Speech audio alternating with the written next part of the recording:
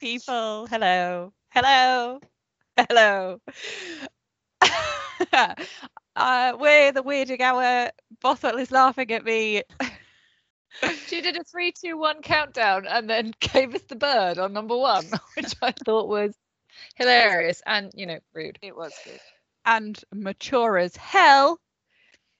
Nina has always been accused of being mature. As hell. As hell. Yeah, we're weird. You're listening. We talk about weird things. We make weird things. Today we're making things out of soap. I'm Nina. I'm Bothwell. I'm Rhea. Feeling chaotic. Yeah, we're making things out of soap, and today we're talking about Trapped. Let me out. Never. Okay. Bothwell is currently trapped in my computer screen. So is Rhea. Trapped behind the Skype song. Ding, ding, ding. Bum, bum. Ding, ding, ding. Dum, bum, bum. I'm glad we've come back to that. Yeah. It felt like it had been a while. We needed to bring it back up. Do we have anything else to say today before we jump straight in? Probably not, because we've just been talking for half an hour before we started. I think we've covered everything. We've said hi. We've talked about being trapped. We've talked about soap. What more do they want? We'll say goodbye and we're done. Yeah, cool. Bye. Thanks for listening. Love you. Okay, I am going first. So I am going to tell you, because you loved my list last week so much, I'm doing another list. List. Because I love a list format. So I'm just going to give you some short instances of people being trapped. But not our instances. Because that would be rude. What? If you did a tiny synopsis of what we're going to do. Yeah. Oh, I probably won't, no. These are all, they're all very brief. Probably won't. Well, I checked the names and I hopefully haven't. Oh, well, fingers crossed, eh? It's all sounding very positive. Okay, let's go.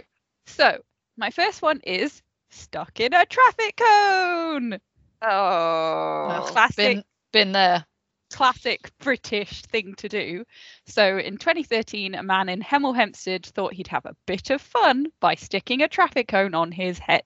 Oh, hilarious. What an absolute comedian. High jinks indeed. Sounds like a lad. What a lad. But to his dismay, the large cone slid down over and past his shoulders, entombing him in plastic. Oh my gosh. Stumbled around for more than 2 hours before anyone bothered to call police. What? Yeah. Wait, was he just outside on the street? That's what it makes apparently it sound he was like. just on his own, going, I'll have a laugh now and put this on my head. This will be funny. For who? For who? For whom? For whom will it be funny? Also, why did they need to call the police? There's a man with a cone on his head. There's Maybe a they thought cone he was on stealing some it. legs. This cone's grown legs. I don't know what to do. Police, come and help me. So a witness to the incident captured it all on his cell phone, and he said, "It was very random. It's not the usual thing you see in the middle of Hemel Hempstead on a Sunday lunchtime." Is it not? On a Sunday lunchtime. This man's not even fucking stumbling home drunk from the club.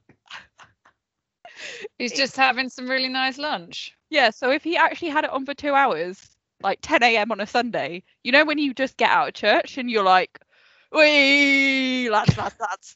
Yeah, because you've had the body of Christ. Sorry, the blood of Christ. Yeah. This man was fucked up on communion wine, stuck a cone on his head. I like how we presume he's religious because it happened on a Sunday. Well, I mean, Yeah. I think what actually happened is he went to the Spoons of Weather. Yeah. For their breakfast. The Spoons of Hemel. Yeah. For listeners not in the UK, Wetherspoons is a really cheap, shitty pub brand chain in the UK. Yeah. They're shit, but they open really, really early. Yeah. You can get your drink on as soon as you roll out of bed. Sad alcoholics. Yeah. It's depressing. It's cheap. I used to go there for a fry up sometimes. Okay, so next is another one where something slipped past the shoulders and they've got stuck.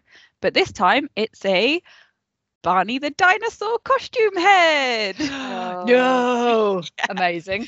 An Alabama teenager called Darby Risner was trying to pull a prank by wearing a Barney costume. What a prank. Oh, hilarious. I know. Just like that Code Man. When the mask got stuck on her head and shoulders, her friends tried to help her out. And of course, being teenagers, they took a video and posted it on Twitter. Oh, teenagers are the best. I mean, When they were... you say that, but I'm entirely convinced that if I did that, you guys would film it. Absolutely. Yeah. Yeah. Most definitely. Yeah. Without a doubt. I would deserve it too. Yeah. Yes.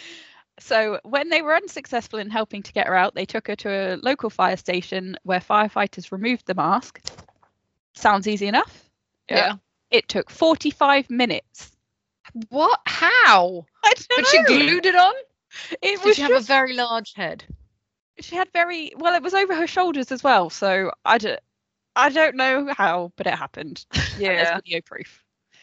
So Lieutenant Vince Bruno of Trussville Fire and Rescue told CNN, when she first got there, we looked at it and it was tight. It had come down around her shoulders and was holding her arms, which looked kind of like dinosaur arms because she could bend from the elbows down, and it was a little comical. Oh. Oh, this guy is a ledge. And you can see videos on it if you like Google stuck Barney head. And there's some photos where there's her. There were two photos that were amazing. One was her friends had taken a picture of them in the car, like about to leave to go to the fire department. So someone's in the driving seat and then there's just a Barney head in the passenger seat. And then the other one was at the fire department, was her like sat there with her hands up in the air like, I don't know how this happened. And a firefighter sat next to her, absolutely pissing himself.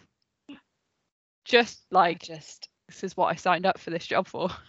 Yeah. Well, I assume it would be. I mean, not saving lives. But Pulling people out of Barney's. Yeah. 100%.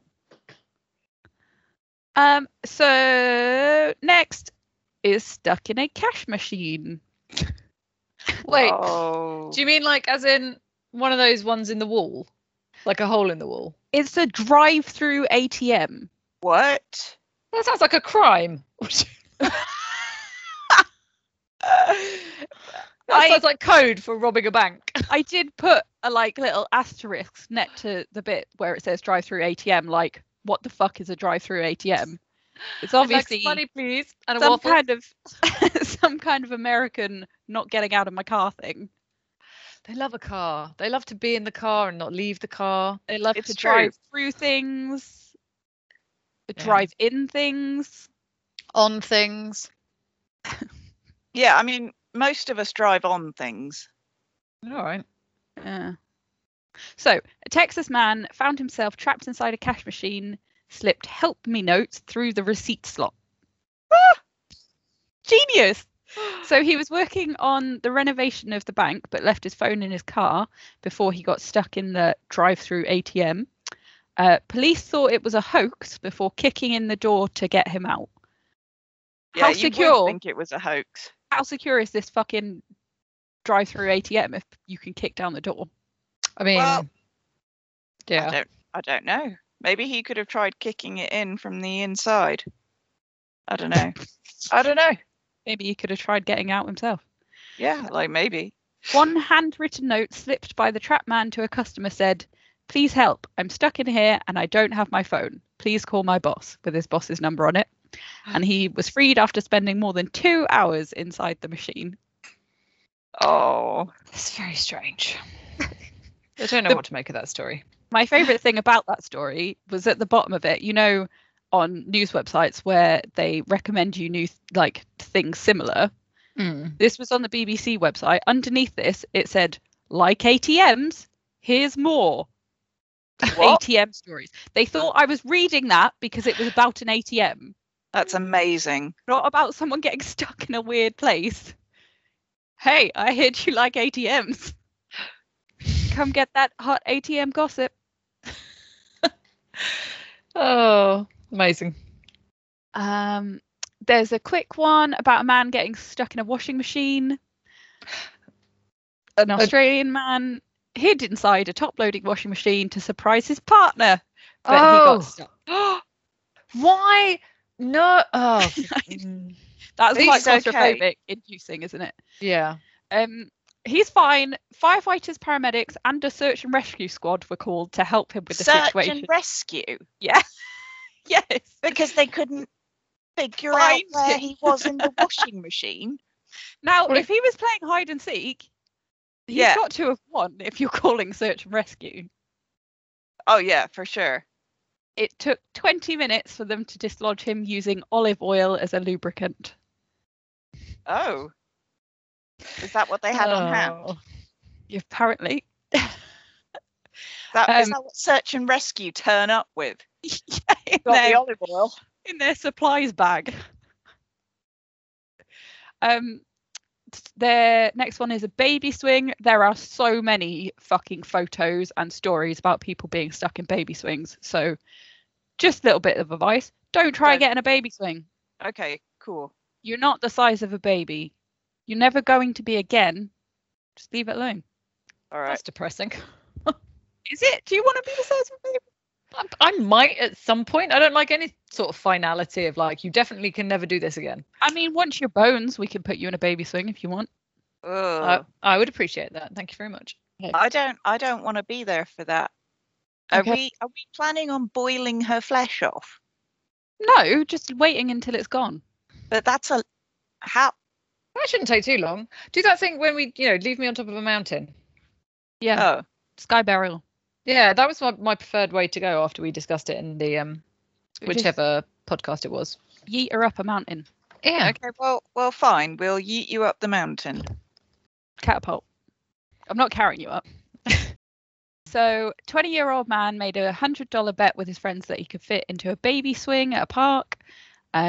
It's reported that he lubed himself up with liquid laundry detergent before jamming himself into the swing about 9 p.m, but he got stuck, his leg swelled, and he couldn't get out. And then his friends abandoned him until 6 a.m. the next day. What? Oh, get new friends. And they didn't even go back. He was found by a groundskeeper 9 hours later, screaming What? for help. Yeah. His friends are dicks. Yeah. Firefighters tried to free him, but ultimately they had to take him to hospital still in the swing. Oh. And he sustained non-life-threatening injuries to his body, but there's no word yet on the condition of his ego, Well, said the paper. yeah, I get it. I feel so awful about his friends. Yeah. He learned a valuable lesson that day, I'm sure. Yeah, I bet he did. Like, Which is no one loves you. or Get- just those guys get aren't my new friends. friends. Yeah, find someone who does. Okay, we're ramping it up now because Okay. next we've got in 2014, a young American in Germany had to be rescued by 22 firefighters after getting trapped inside a giant vagina sculpture. Oh yeah, I've heard of this one. Wait. So it's artwork by the Peruvian artist Fernando de la Jara called Making Love. And it's been in place since 2001. And according to the artist, the sculpture that's made out of marble is meant to signify the gateway to the world. Oh. Police That's what I call mine. That's my nickname. he got it from you. Police confirmed that the firefighters turned midwives delivered the student by hand and without the application of tools. Huh. What? So he was never really that stuck in the first place. What was the sculpt? Yeah, we sure he was stuck. I've and not just got a dilly-dallying? picture. I'll show you the picture. So I think I don't know why there was 22 of them. They probably just all wanted to have a look. But so there's a picture. We'll post it on the social media. I think he like climbed in and then slid down to a point where his legs got stuck. So he probably just needed people to help pick him up. I see. And the mayor of the city that it was in said that he struggled to imagine how the accident could have happened, even when considering the most extreme adolescent fantasies. To reward such a masterly achievement with the use of 22 firefighters almost pains my soul. Oh, what a yes, that's good. That's good. Yeah, That mayor's Yeah. just like, I'm so over this fucking place. I get it. So over that university. Okay, I got 2 left. And you know where we're going now? Toilet time. Yeah, it's been, I mean, we're already a good how many minutes into the podcast and no one's mentioned butts? It's odd. I gotta do it. Yeah.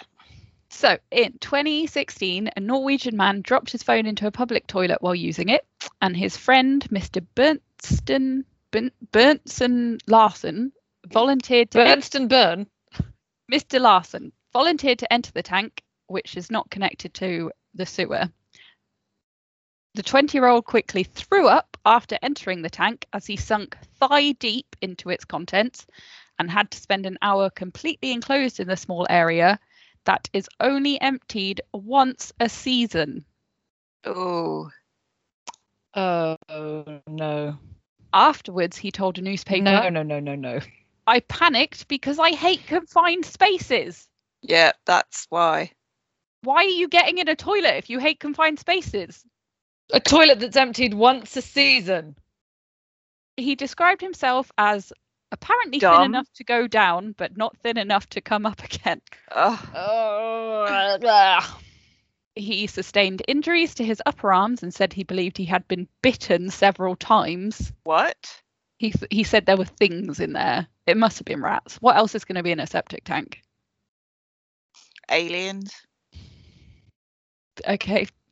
Well, I'm not sure then the antibiotics that he was given at hospital would be much help, but... No, I agree with you. They didn't really think about all the possibilities. Yeah. And firefighters were forced to destroy the toilet, which is now out of service. He was not successful in retrieving the phone. It's now out of service because it's been destroyed. Yeah. And I Yeah, have also. a photo of him, just his little hands popping out the toilet there. Oh my gosh. Isn't that so? That terrifies me. Oh, there's going to be so much. Oh, no. I'm really unhappy. I'd rather stand in the poop up to my waist than be in something that enclosed. Yeah. I mean, there's a hole. You're getting out of it. Like, Yeah, there's no but lid on that. How small it is. And this is the aftermath. And the broken toilet. Oh. Which is why it's no longer in use. Well, What? hopefully no one was using it whilst he was in there. But also, like, just buy a new fucking phone. Yeah. Pardon my language, but It wasn't no his phone it was is his worth friend's phone. And he just decided to get straight in. that. Yeah, no. No. Absolutely not. You're No. gonna love this one. No. This is my last one. Whatever it is, This is just chef's kiss. It's a beautiful, beautiful love story. So it's stuck out of a window. It's not stuck in a toilet, so don't panic too much. In Bristol, a woman became wedged in a toilet window that she climbed out of on a first date. After having a nice evening together at Nando's, Liam Smith and his unnamed date went back to his house for a bottle of wine and film. I feel like I need to clarify here that he's they're uni students, so that's why they were having a nice first date at Nando's. Okay, fair. So they went back to his house, bottle of wine and a film, and then the woman went to the toilet, and when she came back, she had a panicked look in her eye Oh God. as she told him what she had done. Oh God. The toilet window in Liam's flat opened into a narrow gap that was separated by another double glazed window, and he said, It was into this twilight zone that my date had thrown her poo. What? Why? How is that ever necessary? So she panicked after it wouldn't flush, and apparently she decided that lobbing the log was the next best course of action, Oh, sweet Lord. but it became stuck on the window ledge. Oh! And somehow a poop that doesn't flush was more embarrassing to her than one that she threw out of a window, because she immediately went and confessed to him. I mean, I would never be in that situation, but I can tell you now that if that did happen, there wouldn't be time to speak to him. I would have walked out the door. But then again, this is why you never poop anywhere that isn't your house. You just Vindicated. leave.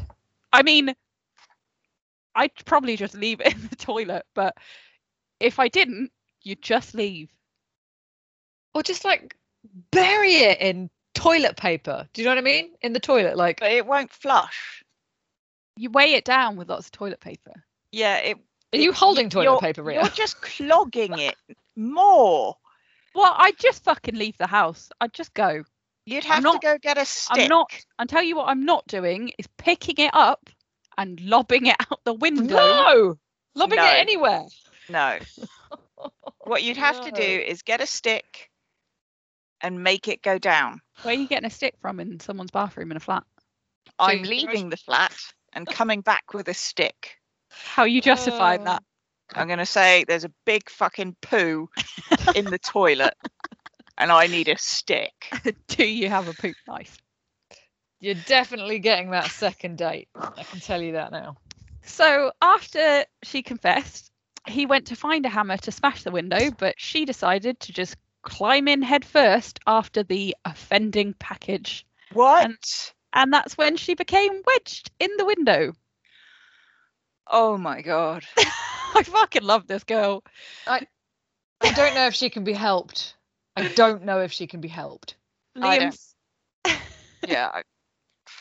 Liam said, I was starting to grow concerned, so I called the fire brigade, and once they had composed themselves, they set to work removing her from the window.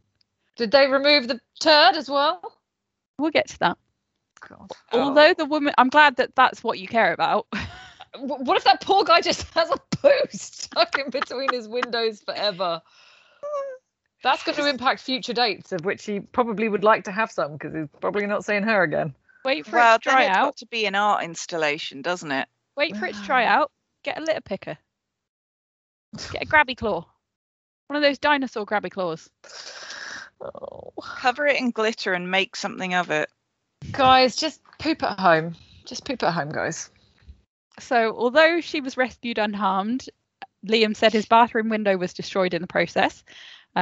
He said, I'm not complaining. They did what they had to do. Fair enough.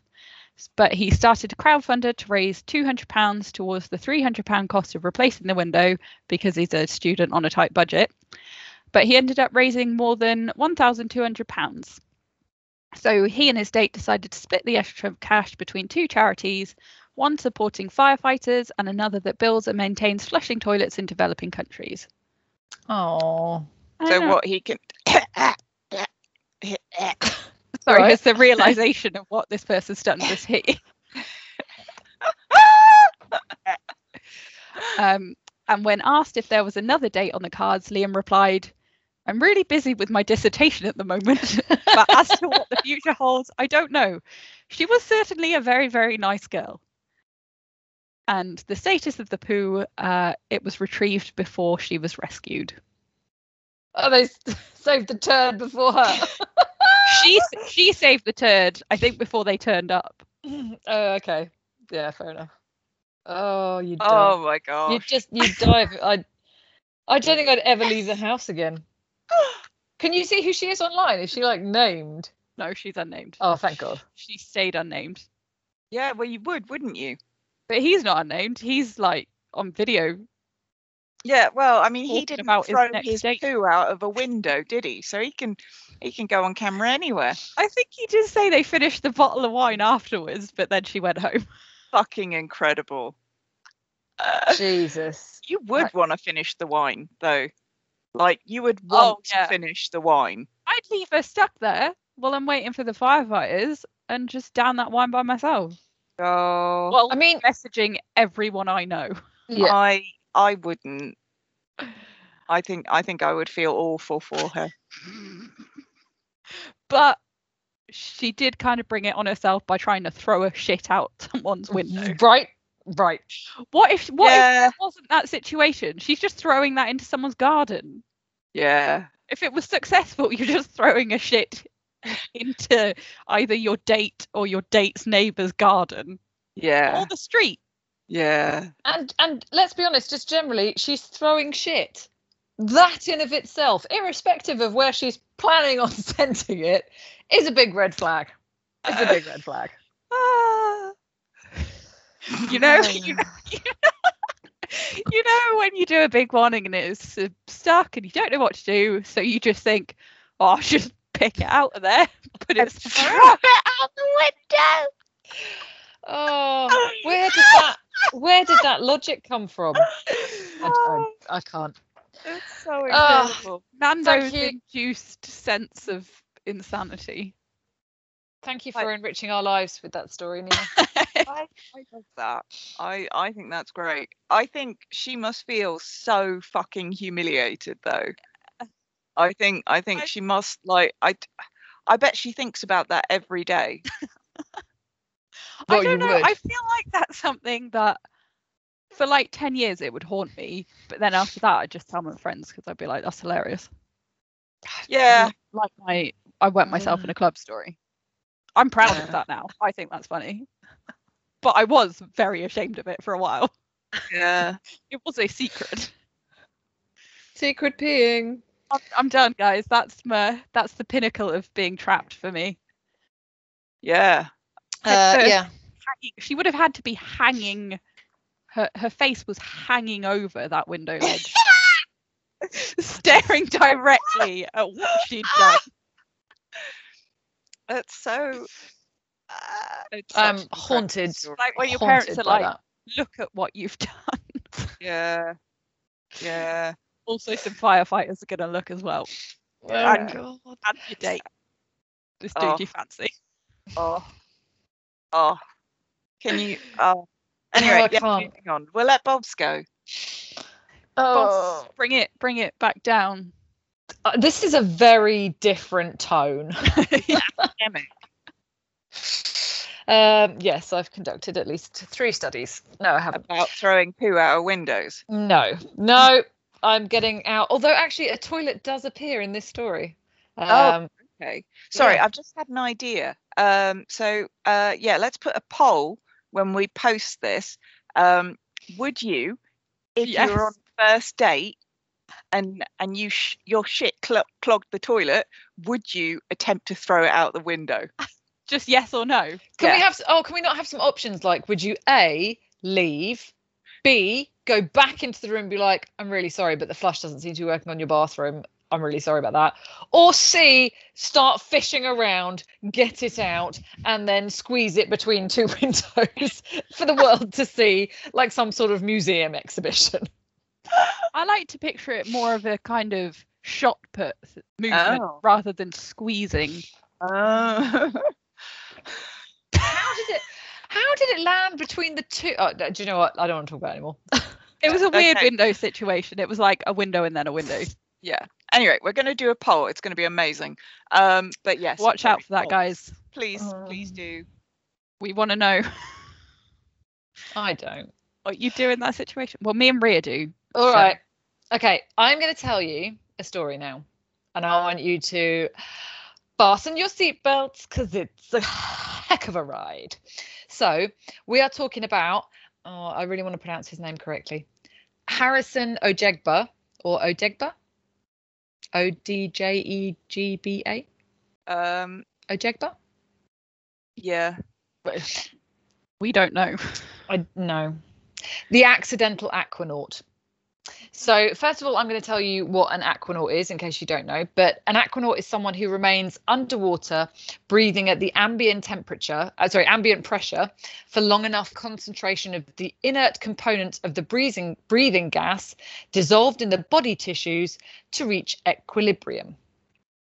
So basically you learn to kind of, I think, just breathe in a very sort of shallow way, enough so that you are able to actually kind of sustain yourself at that level. And apparently this state is known as saturation. Usually it's done in an underwater habitat on the seafloor for a period equal to or greater than 24 hours. So it's like the saturation diving. Yes, exactly that. It's exactly what it is. And the term is often restricted to scientists and academics and people who you would find in, doing like the saturation diving and everything. Mm-hmm. So let's talk about Harrison. He was working as a cook on a Nigerian tugboat called the Jascon 4. And on the 25th of May, the Jascon 4 was in the Atlantic Ocean, stabilising an oil tanker at a chevron platform in the Gulf of Guinea. So this is about 20 miles off the Nigerian coast. He and his colleagues went to kind of get some rest in the cabin at night. And they tended to lock the doors from the outside for safety because ships were frequently attacked by pirates. Harrison woke up early in the morning to go and cook breakfast. But before going to cook the meal, he went to visit the bathroom, as we do. So obviously went in there and shut the door. That act of shutting the door is what keeps him alive. Because at the same time that this is happening, an enormous wave hits the boat and causes it to capsize. So this is at about 5 a.m. He said it was around 5 a.m. and I was on the toilet when the vessel just started going down. The speed was so fast. Scrambling out, he was unable to reach an emergency exit hatch and watched in horror as 3 crew members were sucked into the churning sea. The water swept him into another toilet. And this is the bit that literally makes my blood turn cold. As the boat plunged 98 feet or 30 meters into the freezing depths. Like, I just can't. I just can't. He was also at this time only wearing his underpants. Well, you don't need trousers for that, do you? No. I'm not sure why that's relevant. But I'm just saying, like, you're in the world's most traumatic, or one of the world's most traumatic situations, and you're also in your undies. I just feel like that's what would be an issue to you. It's insult to injury. Fuck, I'm wearing my pants. And then he flung his poo at the window. No. So again, he said, all around me was just black and noisy. I was crying and calling on Jesus to rescue me. I prayed so hard. And it just sounds like it was absolutely terrifying. A nightmare. Real life. It's literally a nightmare. So he was stuck in the bathroom, breathing through kind of like a thin air pocket. And he spent about a day there until he sort of regained enough strength and composure to actually try to leave the room. It was pitch black, so he sort of did his best to kind of feel his way along the corridor through the darkness to the engineer's office. And this room was about kind of 1.2 meters, so 3'11" in height. And it contained air sufficient to kind of keep him alive. So what he did there was he built a little platform for himself using a mattress and sort of other different materials, and was able to keep the top half of his body out of water. So this is another one of those things that actually managed to kind of help him survive, because he was able to reduce heat loss by not being completely immersed in the water. So he would spend 60 hours, so almost 3 days, trapped in the dark at the bottom of the sea. He has talked, obviously, as I've given you little interview snippets, he's getting out of this, but still. He's talked about kind of the fear and psychological damage that he experienced during this time. He talked about the fact that, you know, he just prayed. It was all he felt like he was able to do. And that he had really strong emotions. He felt despair, sorrow, loneliness. But he did remember his family. And he said praying to Jesus was what kind of got him through, and he felt gave him the strength to keep going. So 3 days after the accident, some South African divers were employed to investigate the scene and recover the bodies. So they were employed by the parent company of the Jascon 4. So these divers included Nicholas van Heerden, Daryl Oosthuizen, and Andre Erasmus. So they had kind of already had a chat about the boat. You know, they talked about how this mission was going to be quite a tough one, but they wanted to go and retrieve the bodies of the people that were on board. So they managed to kind of get down and reach the sunken boat, where they found it kind of totally disoriented and pretty much destroyed. Going through initially, they were able to find the corpses of 4 of the crew members. They also tried knocking on the boat just to see if anybody was alive in there and would be able to kind of knock back out, you know, kind of creating sounds. At which point he actually heard them. He heard the sounds of them knocking, and he responded back by like hammering on the doors really, really hard, as much as he could, but they seemed to not hear him. That would be fucking terrifying. Yeah. Did he know it was people, or he just like heard fucking creepy noises? Well, I mean, I think there's only so many. It's not going to be like fish knocking on the boat. I think it sounded like a knock. If you're like in pitch black, freezing cold, being alone for fucking days, like I mean, yeah, I guess you could be quite disoriented. I suppose maybe it's just horrifying. The hope in him. It's like, you know, I'm hoping. Also, sorry, his name, I just said his first and middle name because it's actually Harrison O'Keefe he's referred to as. So we'll call him Harrison. But yeah, so he heard, you know, thinking the knocking, he tried to kind of knock back, hammering on the door, but they didn't seem to hear him. However, it didn't last very long, his sort of sense of disappointment. A diver's light was approaching. Now Harrison was kind of very hesitant to swim outside of the air pocket. Didn't want to kind of startle any divers who might be armed in case, you know, they attacked, not realizing it was him and not something else, you know, just they might be jumpy because it's a dark ship of nightmares at the bottom of the sea. Spoopy. It is spoopy. So apparently what he did, he basically, it's kind of in his story, he sort of let his arm float out near to the diver, and where he had a camera, he then waved his hand in front of the camera so that they'd be able to see the images above deck, and they'd obviously be able to tell the diver there's someone there. That's not helpful. It's not less creepy, is it? Just let your like arm float around like a dead arm. Yeah. So one of the chaps on the boat, Paul McDonald, who was on the support vessel, said the diver walked in, and at the back there was an air pocket he was sitting in. How it wasn't full of water is anyone's guess. I would say someone was looking after him. So the fact that he managed to survive this is nuts. You know, he's in a tiny air bubble, basically about 1 meter thick, all by himself, immersed in cold water. So they found him, and he was still alive at this point, which is great. However, there was a lot of concern about how they were going to get him to the surface. So there were worries that he might panic during the rescue. And also his body may well have absorbed fatal amounts of nitrogen. So his heart wouldn't have been able to pump kind of back on land because it was so full of gas. They were getting advice from a woman called Christine Cridge, who was the medical director of the Plymouth-based Diving Diseases Research Centre. So what they ended up doing was strapping him into diving equipment and then leading him to a diving bell, which took him to the surface.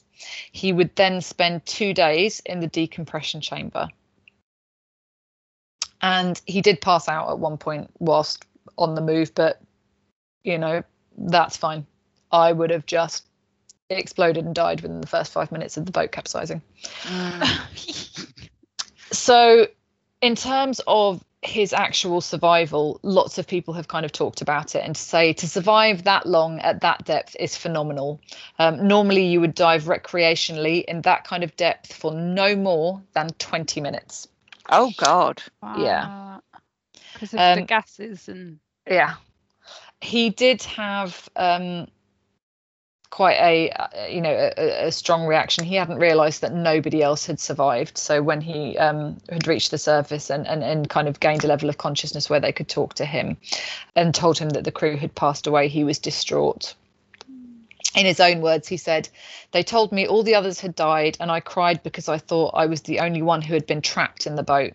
So he thought everybody else had managed to escape and get out. That's why he was on his own. Immediately, kind of, well, in the time following his ordeal, he did suffer from nightmares and a lot of peeling skin.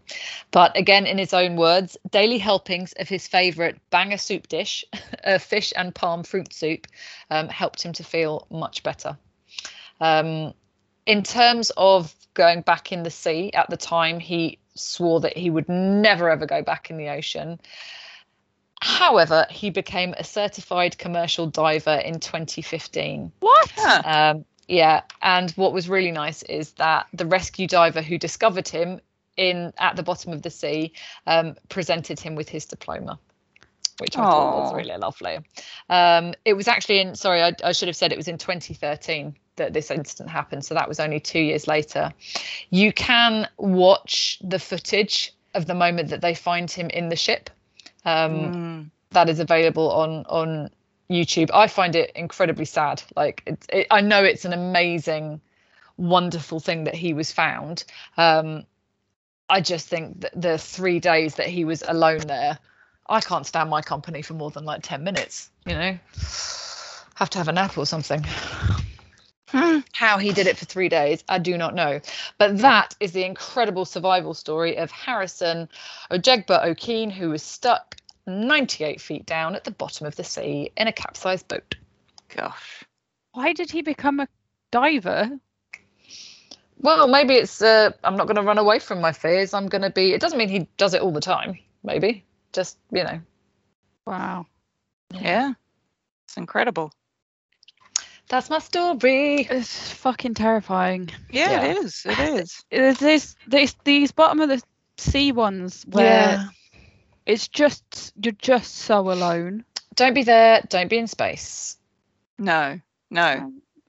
Quite clear, guys. So make sure you're following the rules. You want to live? Follow the rules. Yeah. Don't go where you can't breathe. Classic. Okay, well, it's my turn.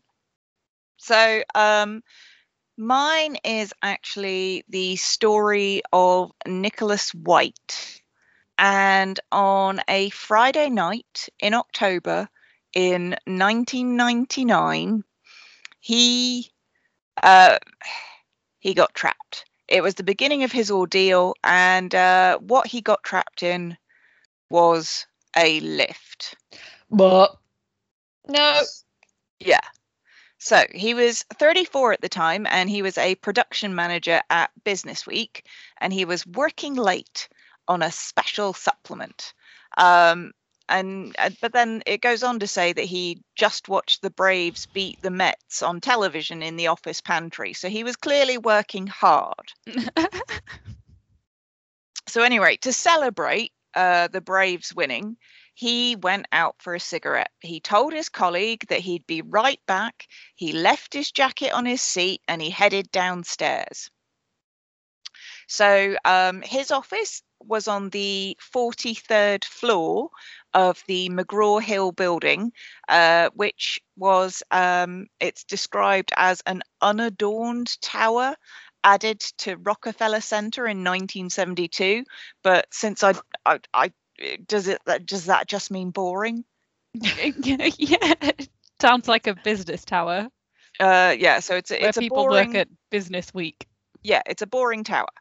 Okay, so he finishes his cigarette and he goes back to the lobby, and the janitor waves him along. So the janitor's like buffing the terrazzo floors, and then Nicholas gets into car number 30, which is the elevator's name, even though I don't understand how many elevators they've got in this building. But anyway, he gets into car number 30. 30 sounds like a lot of elevators. Yeah. And he presses the button marked 43 because he wants to go to the 43rd floor where he works. Smart man. Yeah, he's clever. So the lift starts to go, and it's an express lift. So there are no stops on this lift below the 39th floor. Okay? Mm. And he's been working late, even though we know he was just watching a game. So the building is deserted, essentially, except for the janitor and this colleague that he said he'd be right back to. Yeah. So anyway, he feels a jolt in the lift and the lights go out. And then they come back on. But the elevator stopped. It didn't start moving again. So there was a control panel, and he, was waiting to see if perhaps a voice would be like, hey, you're clearly stuck. We'll get you out in a little bit. Mm-hmm. But nothing. There was nothing. Like the control panel made like a beep, and there was nothing. So he presses the intercom button, and again, doesn't hear any response. Oh. So he keeps trying for a little bit. He starts pacing around the lift, and then he presses the emergency button. This set off an alarm bell, but it was almost just like ding ding ding, ding ding ding. Like it's literally, the bell is on the top of the lift box that he's in. Who designed this system? I don't know, a fucking idiot. Or a fucking psychopath, or both. I don't know. So anyway, he's like, so he tries ringing it, and then he this is so dumb. He pulled the button out so the alarm was continuous. So like he's got this alarm going continuously that only he can hear. Yeah, but he doesn't know that only he can hear it. Well, I guess it'll come into like play a bit later on, I suppose. So anyway, he's stuck now. The alarm's continuous, and time's beginning to pass. He doesn't have his watch. He does not have his phone, so he can't call anyone. And the intercom obviously hasn't had anyone respond. So he's trying to, be calm, be all like, you know what, it's chill.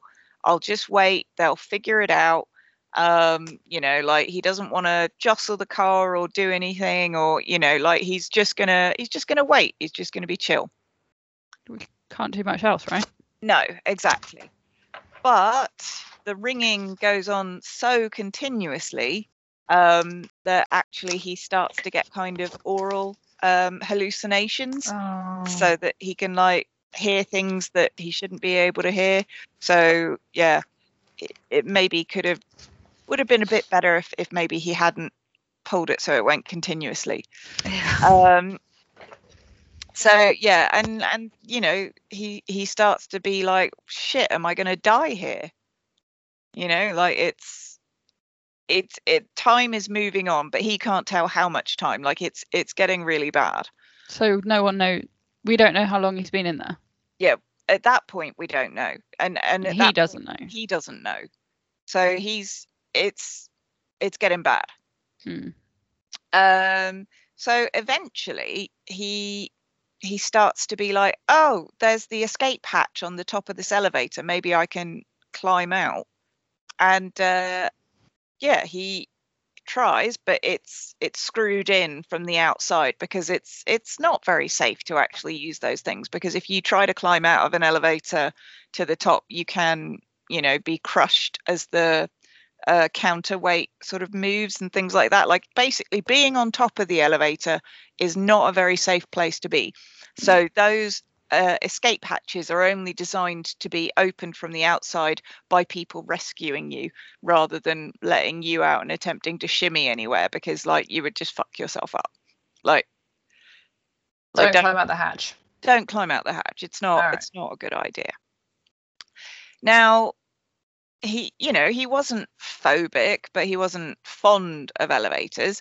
And is anyone? And he was getting less fond as time went on.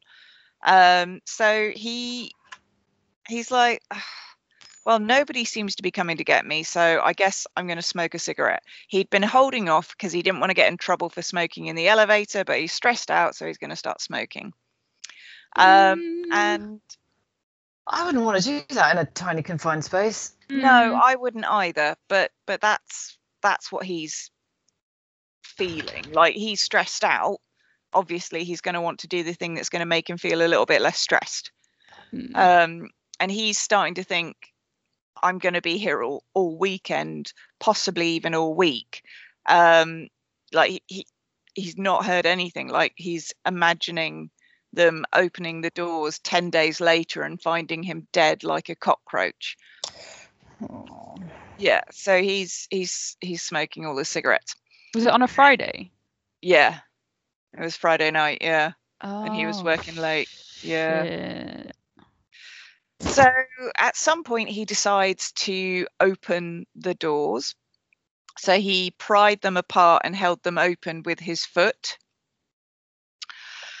At which point he sees a cinder block wall, and in the center they're scrawled in chalk, in paint, and in black, were the number 13. Oh, I mean, I know it's just the floor, but still. I know. Can you imagine? Can you imagine doing that and seeing that? Yeah, fuck that. You'd think you were in a fucking horror film, wouldn't you? Yeah. So yeah. So he's in an express elevator, so there's no way that he could even if he managed to climb out of this, that he could get out at any, like, like if he was on, I don't know, the 44th floor, he might try and climb and try to get out. But like when you're on 13, you can't go up and you can't go down. Like you're. So express elevator just skips. Yeah. So there's no doors. Yeah. So it's literally a 39 floor shaft with no doors. I don't think I've ever been in a building with an express elevator. They're more in America because they're for really tall skyscrapers. Yeah. I don't think I've been in a building that tall. No. Perhaps not. We don't really have them. So he tried shouting a bit. But Standard. again, nothing. No response. No. Yeah, just nothing. This is before mobiles, right? So it was in 1999. Oh, so I think he just didn't have it on him. Imagine not having your phone on you. Oh, the true horror. The real horror. The horror. So he then had to start peeing through the doors because bodily functions, and he didn't particularly want to just pee in there with himself. Yeah. So, but I mean, I suppose he would have had to be like really like holding it open with his foot, like, and then aiming through, and yeah, just trying not to let the doors crush your dick. I assume. Don't move your foot. Yeah. That is not what you need on top of everything else. No, you don't. Crushed Oh peen. my god. But maybe they would have heard his screams if he did that, because they would have been louder than the shitty little alarm. Yeah. Well, here's the thing, guys. So he's desperate for attention. He's tried the intercom. He's even considered lighting matches and dropping them down the shaft No. to attract notice. Yet he didn't do it in the end. Good.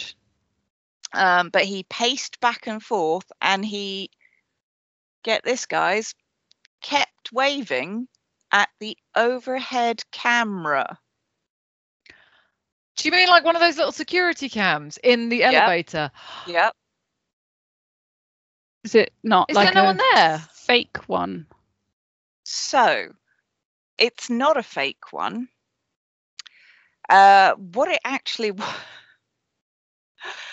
the security people didn't notice.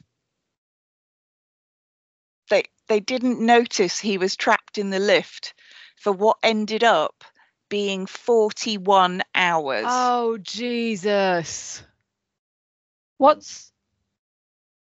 do they do for their job?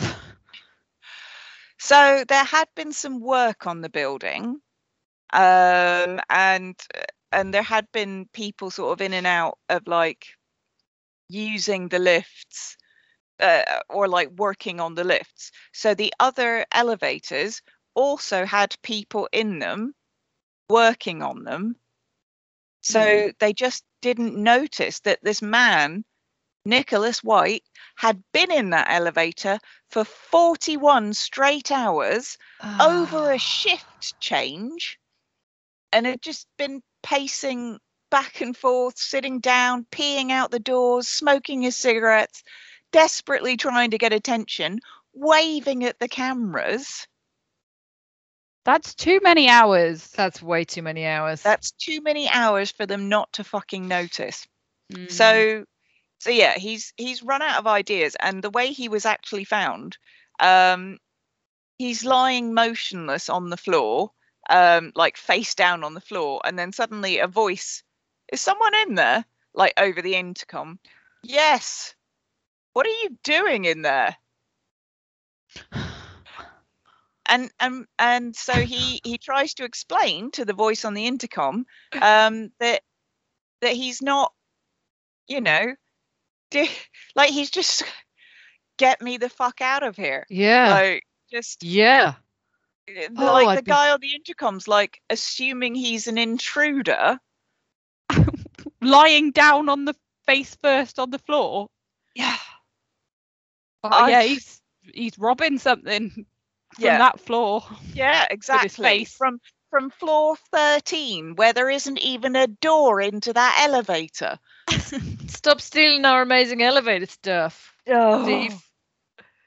So yeah, the elevator team, maintenance team arrive. He asks for a beer, because he's been like in there for a fucking long time. 41 hours. Yeah, so he doesn't want a glass of fucking water. No, he wanted a beer. I get that. I get it. So he's finally released Sunday at 4 p.m. And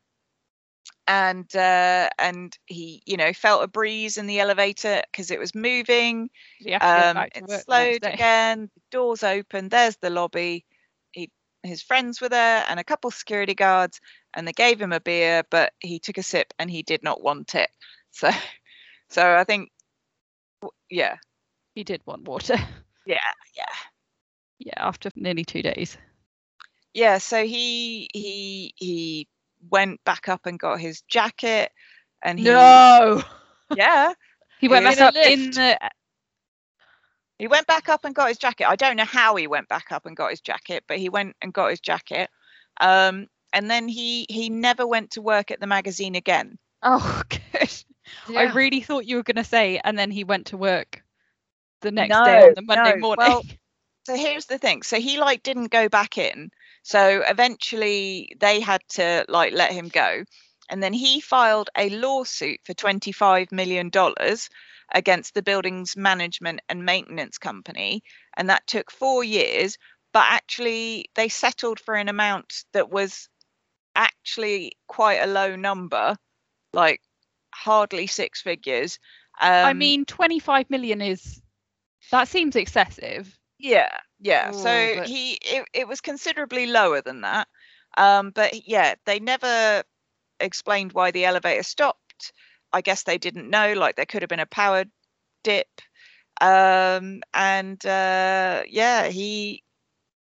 He had a tough time. Yeah, I mean, I know we say that it's like 25 million is a lot, and it is a lot, but think of the damage that could do in terms of, just trauma, bad sleep, mental health, not being able to go in lifts ever again, which I think if you're in America is probably tricky, because I do think there, depending on where you are, there's a lot of skyscrapers and he at the time of really this article, so this was in the New Yorker in 2014, so he was unemployed at that point, so I don't know if things have changed since then, but the money that he did finally get was not really enough to cover, I think, how he was kind of free falling, because he just kind of he ended up losing his apartment and spent all his money. And what, because he didn't want to go back to work?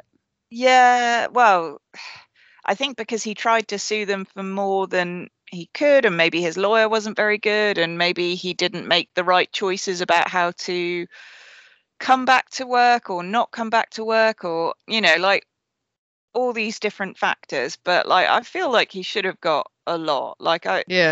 40 hours stuck in a lift when there are supposed to be people whose job it actually is to watch shit in the building.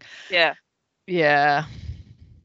And that they actually were looking at the fucking camera. Oh, jeez. So the camera recorded it, and you can actually see the footage on YouTube of him being stuck in the lift for 41 hours. Is he freaking out? Yeah, at parts. I mean, I didn't watch that much because someone had re-edited it with a bunch of music, and I was like, ugh, can't be bothered. But was it elevator music? No, it's more emotional music, trying to convey the emotion of the experience. And I was like, I could have just switched off the sound, but I didn't do that. I just turned it off. Don't try to make me feel my feelings. I don't want them. Send them away. I have enjoyed these trap stories, but at the same time, the thought of being trapped like any of them is just blah. Which one would you choose if you had to? ATM, baby. Barney head. Cash. Give me that. Oh, I'd like the toilet window, please. No, sorry, the shit window. You'd like your face being hovered mere inches above the shame. My own shit. Yes. Lovely. Oh, incredible. I insist. Well, how is our artwork? I did more of my, I think I'm not using the wrong tool. I don't know if I'm using the right tools. I just did more of my carving into soap, and it is very simplistic. Mine is. Is it a boat? It is a butt. Yeah, it is. I put it in the Weirding Hour chat. Oh, that's nice. Is it? I mean, it is quite simple, but it looks like a posh soap. Rich. Oh. Yeah. My soap has carving on it. Rich. Ooh. I like yours. Did you carve a book? No. She carved an elevator door. No. That's pattern weight. Oh, okay. I don't know what that is, but the elevator is amazing. I thought you'd just done a book as well to be like, and while I'm here. Did you carve out the square door bit, or is that just the shape of the soap? No, I carved it. Okay, good. Jesus. Well, then it's very impressive. Oh no, it was a square soap. Sorry, I carved out the doors. The door frame, because sometimes you can get soap that's like. Yeah, I carved out the middle. So no, it was a square soap. I'm sorry. No, that's good. That's good enough for me. Okay, thank you. I did a traffic cone. Oh, that's adorable. That is really adorable. It looks like a tiny witch's hat. And still going to use it as soap. Excellent. Take that bad boy to work. I think you're going to struggle to get stuck in it, though. It could get stuck in you. Giant. Looking at the shape of it. Oh, gross. Tiny soap butt plug. Butt plug. Okay. Yeah. And on that note, what are we talking about next week? what are we crafting next week? Let's do topic first. Topic. Yeah, cat. 'cause we always make it relevant. Yeah, sock cat, bag cat. Sock bag. Ooh, heists. Heists. Oh. Okay, cool. All right. Yeah, okay. And crafty craft. What have we not done in a while? Oh, what about wire? Like let's pipe do. cleaners. Yeah, we haven't done that for ages. Yeah. Let's do wire. Let's do wires. Wow. This was fun. I enjoyed this week. Yeah, that was good. I like the variety of trapped stories. Yeah. Yeah, it was good. And everyone survived, which is nice. It is nice. It is nice when everyone survives. Those are my favorite kind of movies, guys, when everyone lives. Yeah. Are they? Agreed. Except for the, dickheads. Yeah, well, they I don't find it count. a bit of a cop out when everyone lives. Well, I mean, of course it is. Of course it's a cop out. But everyone lives. Can you imagine? Like, just end every movie and we all just sail away on like a beautiful houseboat and everyone lives. Like, and that song comes on. Sail away, sail away, sail away. Enya. No. And then a I think picture more of my like some sort of 80s party song. Like we're all just like, oh, what a feeling, and we're all just dancing. It's great, and everyone dances together. Yeah. Okay. Yeah. Can we have Venga Boys instead? And then we all The jump Venga up boat with is our coming. fists in the air, going, yeah. Oh, we've gone breakfast now. I do love a fist in the air photo. Yeah, fist in the air. Yes, I do. Cool. Today Better was than good. a fist in the ass photo. There it was. Moving on. Let's move on. Hey, Nina, if I want to find out all the information about our different stories, where am I even going to get that from? I mean, maybe listen to the podcast. No, check the show notes. Fucking Google it. Just Google trapped and weird, and you'll find all of our stories straight away, probably. Yeah. Top 3, most likely. For real, sources are in the show notes because we just ripped them from places on the internet. Yes. Yeah. And we thank them for their hard work. Yes. Thank you, other people. Yes. If you want to suggest stuff for our topics or our crafts, we are always welcome for ideas. You can email us. We have an email that is weirdinghour@gmail.com. You can just like DM us. Yeah. Slide into our DMs. That's the joss. We're on Instagram, Twitter, Facebook, all those things that we love so much. That are really good for your mental health. Yep. Yeah, be on them continuously. Talk to us all the time. Tell us you love us. I am enjoying the memes. I'm enjoying sharing lots of memes at the moment. So yeah, the memes are on point today. I did enjoy those. You're welcome. So are we our own audience? Yeah. Oh, little insular podcast. We can call it indie. Don't call it insular. Just call it indie. Okay, cool. Grassroots, baby. That means it's cool and niche, right? Yeah, 100%. That's what we're going for. So, because we're so cool and niche, please share us so we can be cool and widespread. Less niche. And rate and review us, download us, subscribe us. You know what to do. I'm sure you listen to other things and watch YouTube videos. We need help from other people because we can't do it all, guys. Yeah. We can only provide you with other people's content in an amusing format. I think that's it then. Then all that's left to say is... Thanks for listening. Weirdos. Spread the weird. Okay, love you. Bye. That felt creepier than normal. Nice work, guys.